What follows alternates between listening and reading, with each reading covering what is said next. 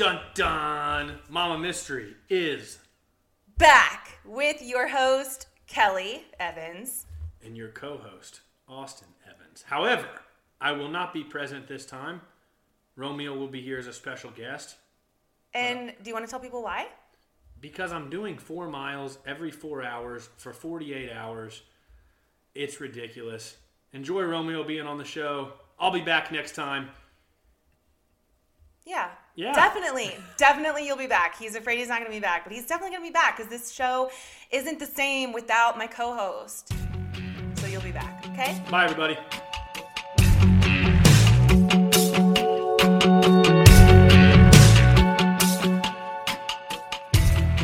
Welcome to another episode of Mama Mystery. Today I have a special guest with me because our usual co-host, Austin, is doing a running walking challenge right now. So he is a little out of sorts and super tired. So today, instead, I brought my best friend, Romeo. Say hi. Hi. I'm so excited that you came to join us, and we are drinking a little bit of Moscato, so this could get a little feisty by the end. If you know Romeo, you already know. So today we are going to be talking about Pamela Smart, and Romeo has no idea who Pamela Smart is. No, I don't. But I kind of gave him the gist of the story, and he said that she's his kind of girl. So I guess we'll see what you guys think. You ready? Yeah. Don't be shy, Romeo. Anyone who knows you knows you're not shy. Why don't you introduce yourself by saying something about yourself? Oh my God. Well, I am a Southern woman. I hail from Texas. I've lived in Missouri for the most of my life. I just turned 27. Lies. And I have a 3-year-old son. I'm just your everyday suburban housewife. That's an esthetician. Nice. Yeah. I love it. Yeah.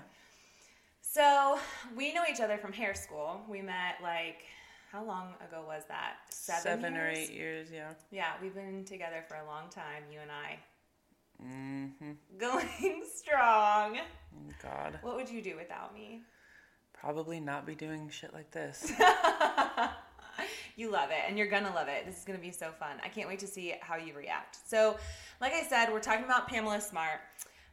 Also, before we get started, I want to make a correction to my last podcast on Bobby Joe Stinnett.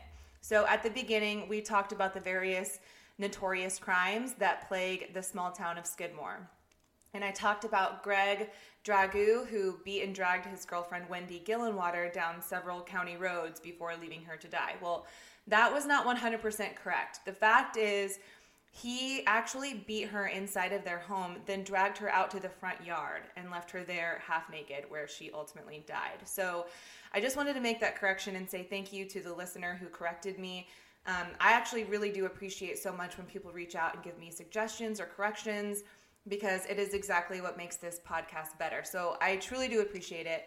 And I also want to give an update because we literally released this podcast a few days ago, the Bobby Joe Stinnett, and already Lisa Montgomery, the murderer, made news because her execution has been delayed because her lawyers, who are trying to get I think a stay of execution or to get it delayed, if not completely canceled, have COVID. So I don't know what that has to do with her dying, but yeah, so her execution has been delayed until after the first of the year. No date has been set.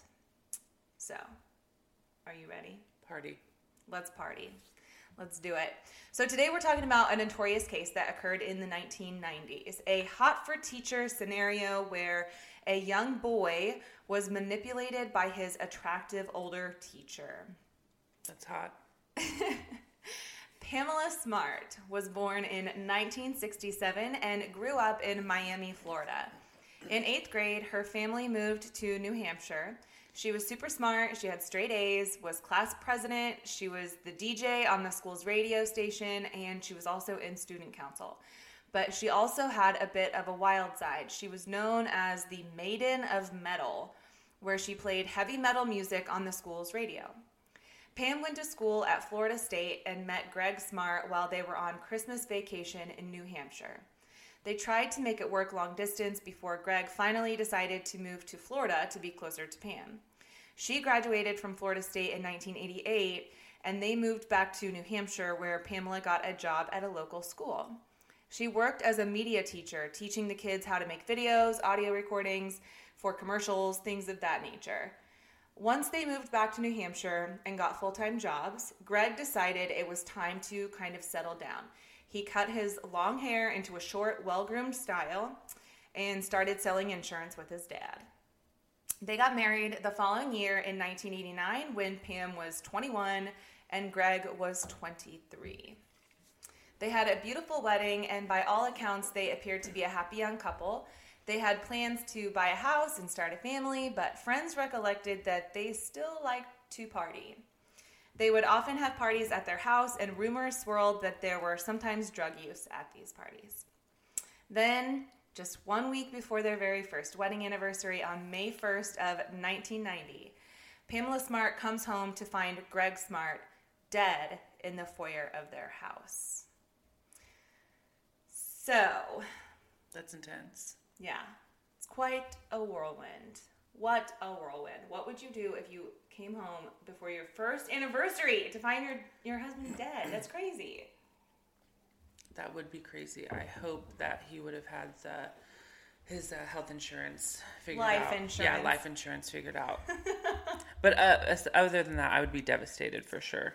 Yeah, I mean, that's pretty early on in the relationship. You're still in the honeymoon phase. You should be. Yeah.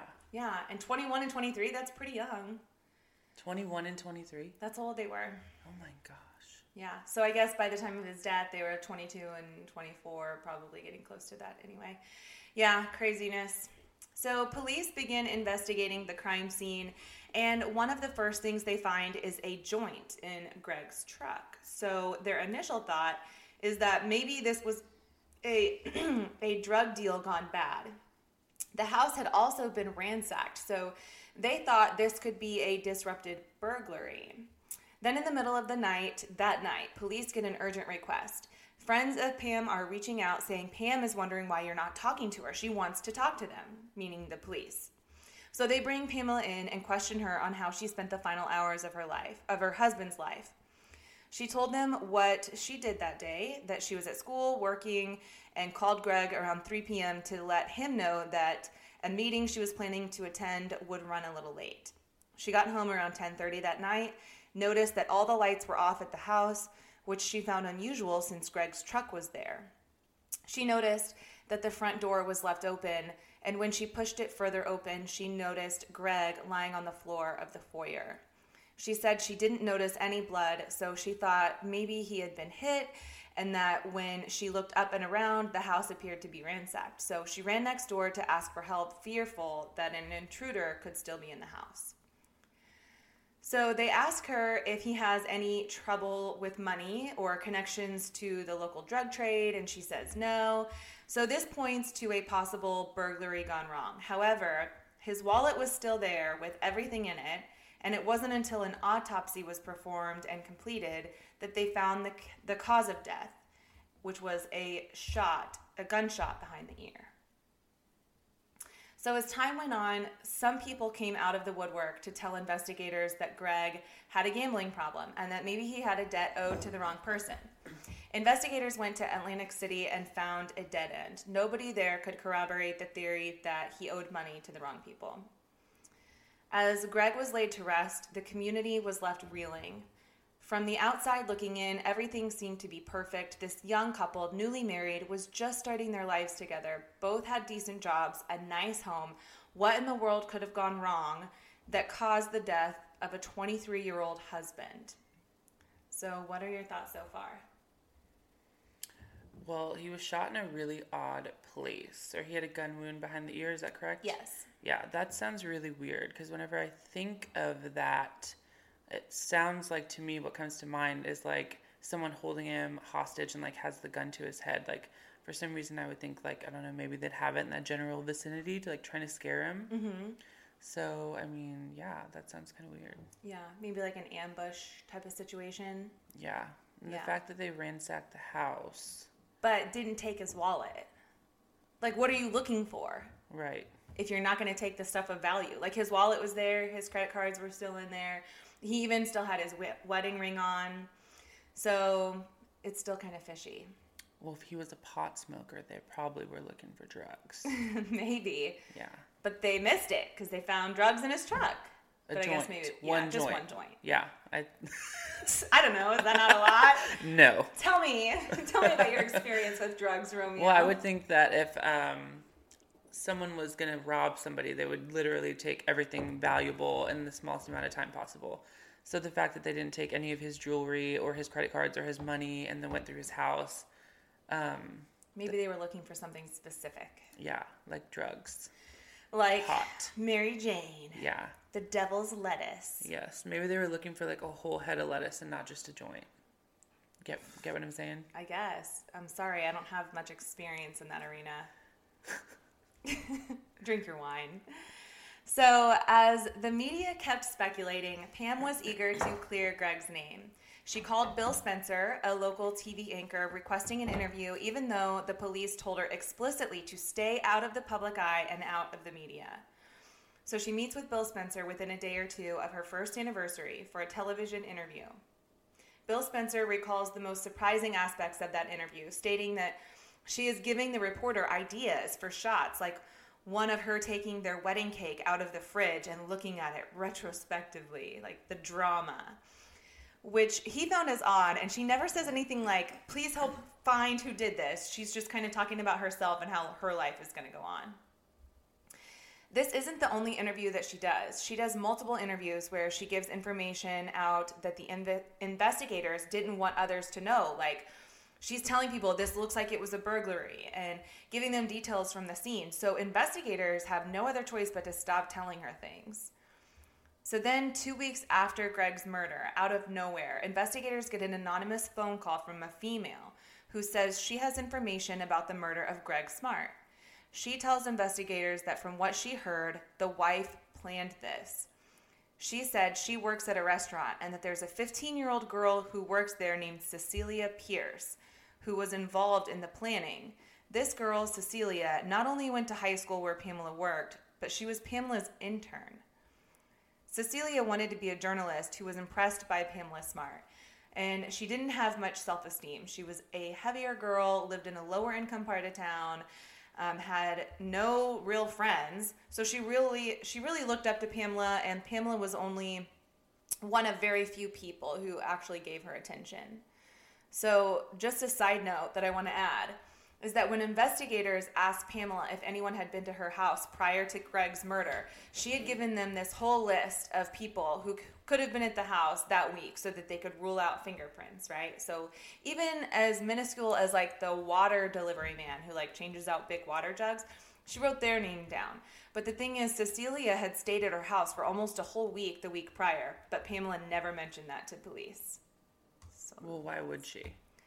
well, why would she mention like the waterman but not Cecilia? Because if she did it, she's trying to cover it up and make it look like, oh, well, I've got to sit down and come up with a list of everybody that was at the house. Like, you're really trying hard. Like, if you're naming the freaking Colgan man. Yes, and not this girl who stayed with you for a week. Mm-hmm. She knows something. She doesn't want them to go to Cecilia, I think. Nope.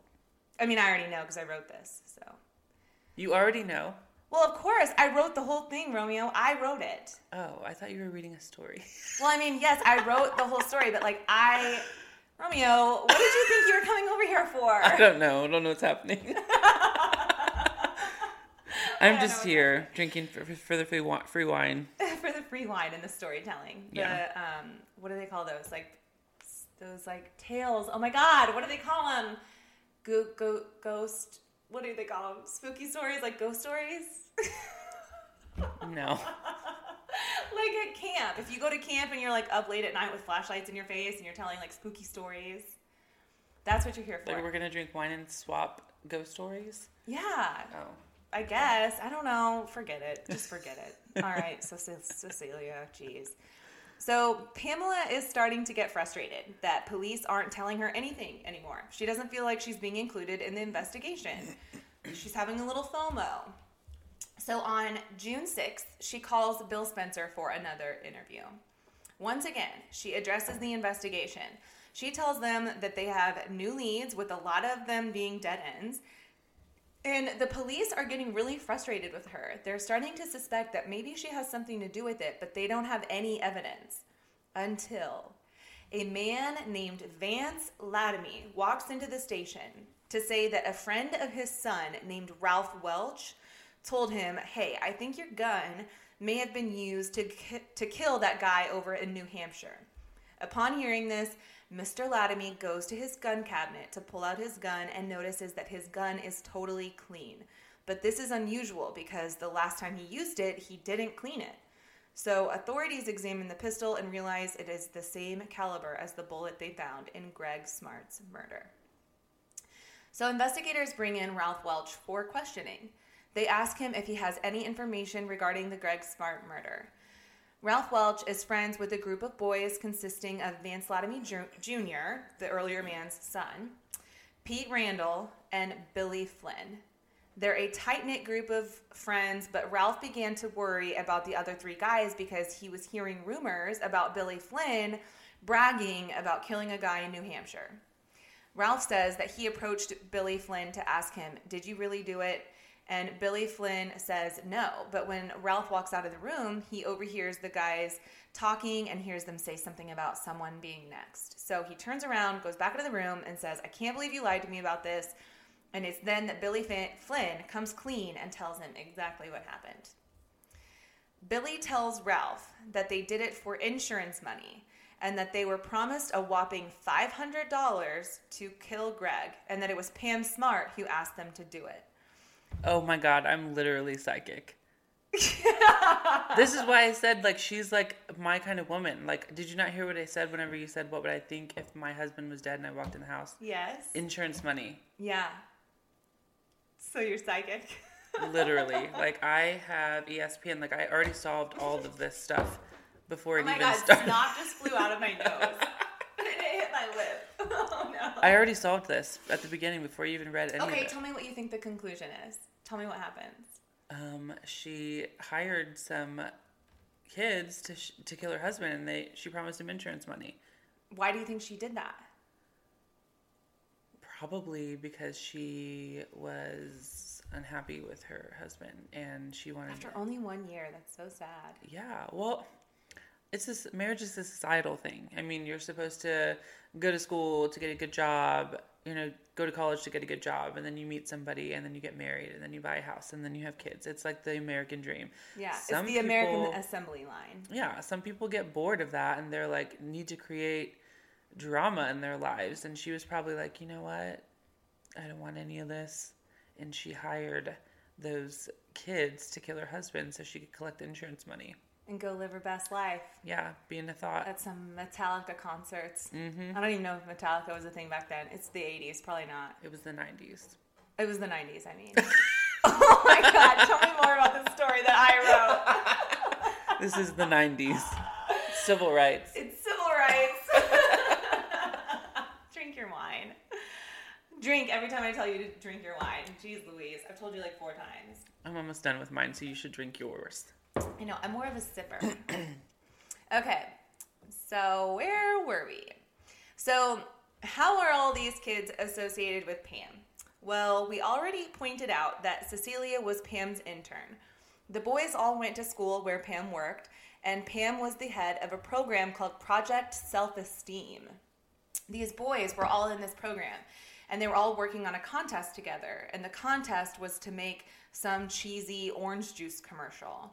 So investigators were desperate to then question these boys, but they can't find them anywhere, even in this small town. The boys' parents were actually the ones to clue the cops into where the boys were, and they're found and arrested, but the media did not release their names. Pam sees this on the news and calls Billy Flynn, of all people. She doesn't even know who's been arrested, but she calls Billy Flynn and reaches his mom, who says it was Billy, Pete Randall, and J.R. Latomy that were arrested. So then Bill Spencer, the reporter who has already gotten 2 interviews out of her, goes to her home, to interview her after this bombshell was just dropped. And she cracks open the door and tells him she can't comment. She really can't comment, and that she's just devastated by this. But what's odd about that is that she showed more emotion after finding out that these boys killed her husband than she did in the interviews where she was just talking about her husband being killed. Not only that, but the mystery has been solved. They found who did it, but she's devastated. Like, it's just not making any sense. And I understand being upset, but she goes from like inviting these interviewers in and being like, oh, here, get a shot of me eating the cake. She liked the attention. Yeah, until then she all of a sudden didn't. Like, why? Yeah, why because would that shit's change? getting real, and she realized that Shit's getting real. her evil plot is unfolding before her very eyes. Exactly.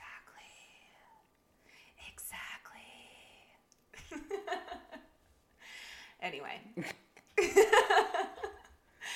So, investigators are questioning the boys, but they're all refusing to talk without their lawyers. Smart boys. Okay, every time I hear something like this of people who say, like, I'm done talking until I get my lawyer, I think of dumbass Chris Watts, who, by the way, should be where he's at, okay? I am not by any means trying to say, like, oh, you could have gotten away with it if you just followed these tips, but I'm amazed at the number of criminals who are dumb enough to allow an investigator or an interrogator to question them until, like, the wee hours of the night, break them down and make them crack, without ever asking for a lawyer. If you ask for a lawyer, you shut it down. Like, they cannot ask you any more questions. It amazes me that these 15, 16-year-old boys had the peace of mind to say, we're not talking without our lawyers. And maybe their parents had something to do with that. I don't know. And then you think of Chris Watts, who sat there and talked to investigators forever and probably could have actually gotten, like, a trial. I'm not saying, please don't, like, twist my words that I think he could have gotten away with it if he just would have asked for a lawyer. But it just amazes me sometimes that these criminals are so dumb. They could have been coached if this was carefully thought out and planned. She could have already foreseen all of this and was like, don't say anything unless you have a lawyer present, because kids don't know stuff like that. That's so true. Kids don't know stuff like that. No. And we do find out later that there was some coaching going on. See, I literally am psychic. See, you should just be on future episodes with me. No. Fine, I don't want you to anyway. Plus, Austin's not going to let you. He's already mad at me that I'm making you do this instead of him. But he'll get over it. So anyway, investigators are questioning the boys, but they're all refusing to talk without their lawyers. So the police remember the phone call regarding Cecilia Pierce, and they think, we've got to get her back in here to question her and see if we can crack her. So they bring Cecilia in for questioning and tell her that if she doesn't tell them what she knows, she'll be considered an accomplice and she'll be in trouble for hindering their investigation. Cecilia's mom tells the investigators, don't talk to my daughter like that. And one of the cops snaps and says, we are trying to help your daughter. And if she doesn't start talking, she's going to be in big trouble. She's in way over her head, and we're trying to help her. So Cecilia and her mom end up leaving without saying anything. They go home, and Cecilia is watching the news, and they're saying on the news that they're interested in arresting another person involved. So Cecilia assumed it would be her. So she calls the police the next day and says, okay, I will cooperate. So they ask Cecilia what kind of relationship she has with Pam. She says Pam is like a big sister to her and that they're really close. And then they ask her what kind of relationship Pam had with Billy Flynn. And Cecilia says they were friends and they were having an affair. Pam said they were in love and obviously they were having sex because I walked in on them. That's what Cecilia said. So Pam Smart never mentioned any of this, of course, and this makes sense as to why Pam never mentioned Cecilia to the police, because she probably knew that the police would get this information out of her. Police come up with the idea to then tap Cecilia's phone. They want to hear Pam admit that she had a part of this whole plan.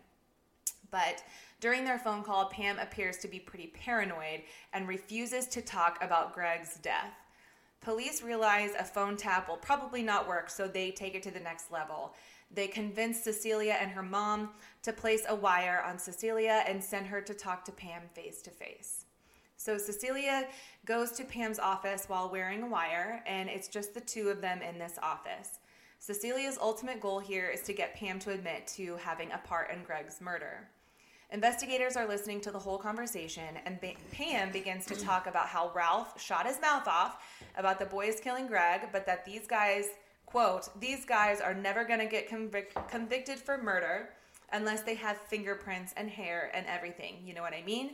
Like, they're just never going to get convicted because Ralph said. Then Pam presses Cecilia about her involvement with law enforcement, and Cecilia says, I mean, obviously I knew about it beforehand, and if I get up there and lie, and if they find out about it after, I'm going to get in trouble. To which Pam responds, well, if you knew about it before, just say you didn't know about it beforehand. Cecilia says, but I did know about it beforehand. And Pam says, yeah, but if you say that, you're going to get in trouble anyway, so you're better off just lying. Then Pam says, if you tell the truth, you're probably going to get arrested. And even if you're not arrested, you're going to have to send Bill, you're going to have to send Pete, you're going to have to send JR, and you're going to have to send me to the fucking slammer for the rest of our entire life. And it's all on tape that Pam said those things. This ends up being a gold mine for investigators. So they decide they have enough evidence to arrest her. They head to her work and arrest her right there in her office. They walk in and tell her, well, Pam, we've got good news and we've got bad news. The good news is that we've solved the murder of your husband, but the bad news is you're under arrest. Bum, bum, bum. She's indicted on charges for being an accomplice to first-degree murder. Meanwhile, investigators get the boys in separate interrogation rooms with their lawyers present and begin drilling them with all types of questions. Their stories all align that Billy Flynn pulled the trigger, but that Pamela Smart planned the whole thing. The prosecutor offers the boys a plea agreement if they are willing to testify against Pamela Smart, and this is very important. The prosecutor offers the boys a plea agreement, okay? The agreement for all three boys is 40 years to life for Billy, Pete, and Vance, with the ability to defer 12 years of that sentence for good behavior. So once the case goes to trial, the judge agrees to a shocking decision to allow the trial to be broadcast live. And this has never happened before. This was the first time ever that a trial would be broadcast live, which is really pretty huge if you think about it. One, because you have no idea what kind of evidence is going to come up and you're just going to allow any person to watch it on TV. But two, you have all these people who are developing opinions on their own of if she's guilty or not. So no matter how or which way the jury goes, everyone kind of already has their minds made up. And media was already a frenzy regarding this case. Photos of Pam Smart dressed in risque clothing were shown on the covers of many magazines with hot for teacher type headlines. And apparently these private photos were given to Billy Flynn as a gift. Her image in the media was already really tough to combat for the defense, so her team of lawyers had their jobs cut out for them. According to the prosecution, Pamela Smart's motive was not only about her reputation, because, of course, no one would have sympathy for the woman who left her husband for a 16-year-old boy. They believed she thought she'd garner more sympathy as a grieving widow, but that wasn't all. She had a $150,000 life insurance policy on Greg, which was astounding because people that age at that time just did not have policies that big. But also to think she's going to get $150,000 and she's going to give them $500 for killing him. Cheap ass bitch. Yeah. When the boys get on the stand, they recall the details of exactly what happened on May 1st. J.R. Latomy, or otherwise known as Latomy Jr., Vance Latomy Jr., but he goes by J.R. Latomy, had plans to use his grandma's car to pick everyone up, but that plan fell through. So Pam came and picked up the boys, and they went over the details of the plan. She was adamant that they not use a knife because she had white furniture and a knife would cause too much blood splatter. Are you serious? Yeah. She's concerned about her home decor and her furniture. Yes. Please don't make a mess. Please do it out in the foyer. Apparently, she asked them how she should react when she discovers him and talks to the police. She wants tips on how she should react. Are you that much of a robot? She's literally probably practicing in the mirror her surprised or devastated face because that's what crazy people do. How would you react? Do it right now. Give me your most dramatic discovery. Gasp! That's probably believable, right? Oscar worthy. Yeah. So then Billy Flynn gets on the stand. He begins talking about their relationship and the way in which it flourished. How they began as friends, but over time grew closer. And then one day, Cecilia passed him a note that was apparently from Pam. And it said something like, "Do you ever think about me? Because I think about you all the time." So he realizes, holy shit, my teacher is into me. Barf. And let's just talk about the fact that apparently this is super common because it is in the news all the time. And I've heard stories of people who have like had affairs with their students, like even from this town. And I'm not going to say names. Oh my. But oh my God, it just blows my mind. That's so gross. Like these boys are children.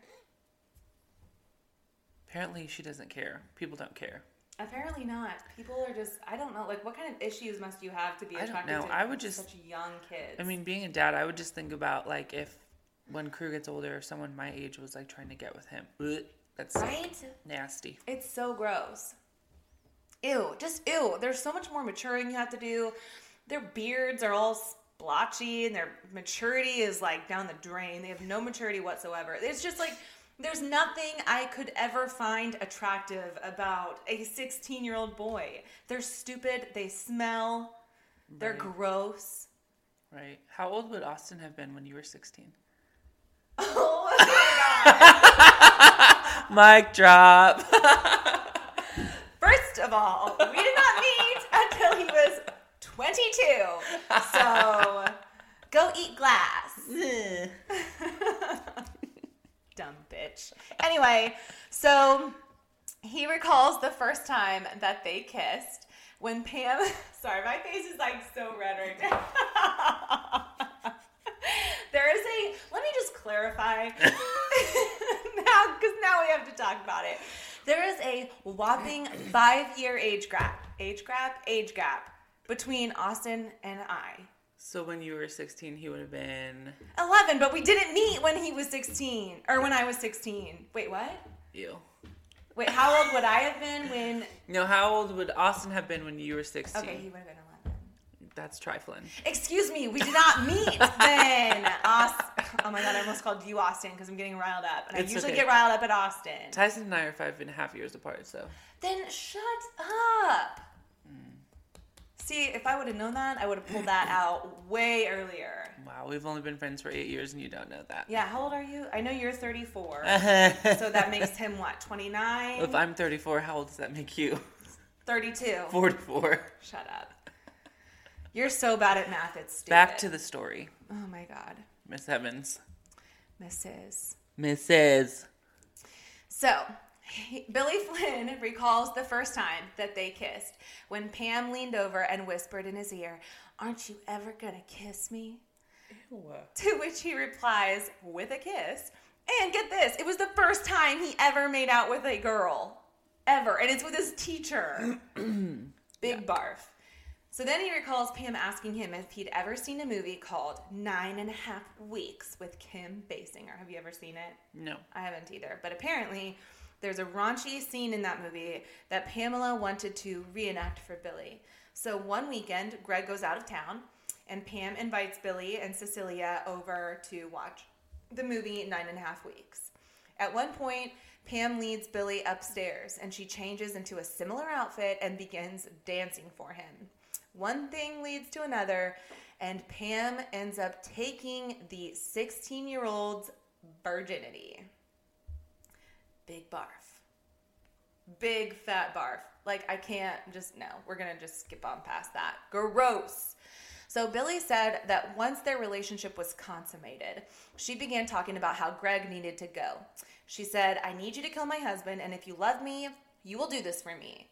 When he asked about divorce, she said that's just not an option because she would lose the house, the furniture, the car, everything.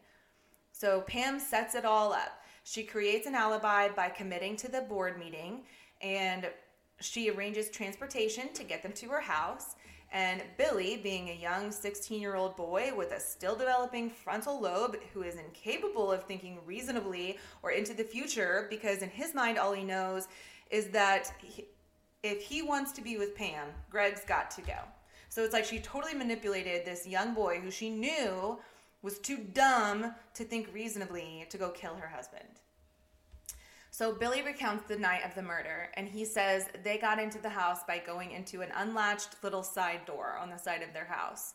They rummaged through everything in the house to make it look like a burglary, but again, they're so dumb that they didn't actually take anything of value, so it was very obvious and apparent that it was a staged burglary. And when Greg finally gets home, they attack him right there by the front door. They get him down to his knees, and Billy says he stood behind him with the pistol pointed to the back of his head. Oh my God, again, I'm psychic. Through tears, that or you've done this before. Don't fuck with me.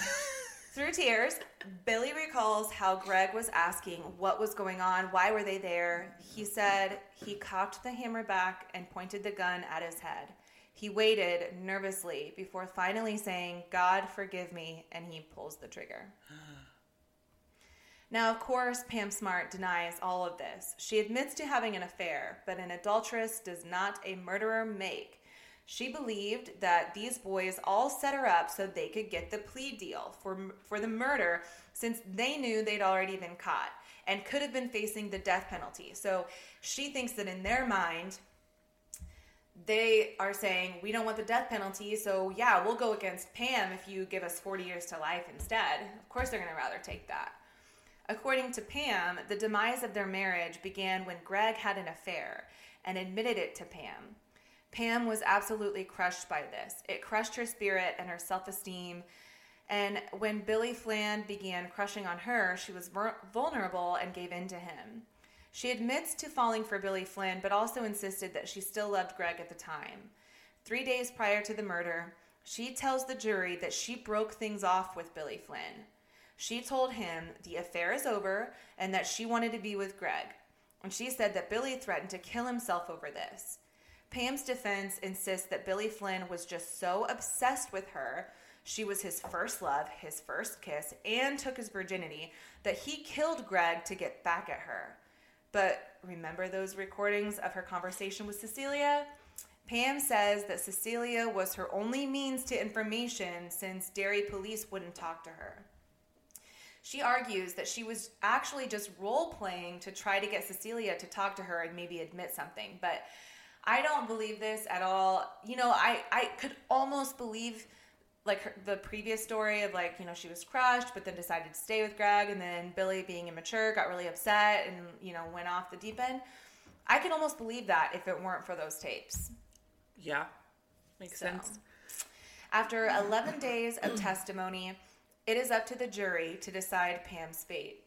They took less than 3 days to come to a decision.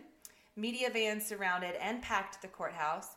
The judge had to make it very clear that there would be absolutely no outbursts, cheers, cries, nothing. The time has come, and the jury announces that they find Pamela Smart guilty of being an accomplice to first-degree murder. She is sentenced to life in prison without the possibility of parole. But here's what blows my mind, okay? Billy Flynn, the one who pulled the trigger, is free today. He was sentenced to life in prison and not eligible for parole for 40 years, with 12 years of the minimum sentence deferred if he maintained good behavior. So on June 4th of 2015, he was released on lifetime parole. Patrick Randall received the same sentence and was also released the very same day. Vance Latomy Jr. was released even earlier than them in 2005, just 15 years after Greg Smart's murder. Pam Smart remains in prison with no chance for parole. In February of 2018, her attorneys filed a petition with the New Hampshire governor requesting a reduction in her life sentence, which would make her eligible for possible parole or early release for time served, but that request was rejected. Since then, she has continued to fight for freedom, but has been met with nothing but opposition, so it doesn't look good for her. But how crazy is it that she didn't even pull the trigger, and she's the one still in prison, but the one who actually did it, pulled the trigger, is free. He was a minor, though. And like you said, his frontal lobe wasn't even fully developed. But that wasn't even in consideration. It wasn't like a juvenile sentence. I believe he was tried as an adult, but it's still just the fact that like she didn't even pull the trigger and she's still in prison, but he's not. That's the one thing I have a hard time like. Yeah, I mean, I could see where you're coming from, but I mean, she was the head honcho master manipulator with the whole plan, so it's like she, just used those boys as like pawns in her little plan. So I mean, she might as well have pulled the trigger herself. Yeah. That guy was just, if you remember your first love, you probably would have done a lot of stupid things as well. So yeah, I don't know. Maybe not that extreme. I mean, not that extreme, but I'm just saying he was probably blinded like by a lot of different things. The love. Yeah. Of Pam Smart with no lips on her face. You should look up a picture of her. She's got like no lips. That was really low of me. I'm gonna look. I should probably edit that part out. Makes me look really shallow. Pam Smart. Well, if the shoe fits. Hey. Okay, exactly. Ew. Yeah. Yeah, she's not quite a looker these days. No shade, no pink lemonade, but ew. Yeah, I don't know.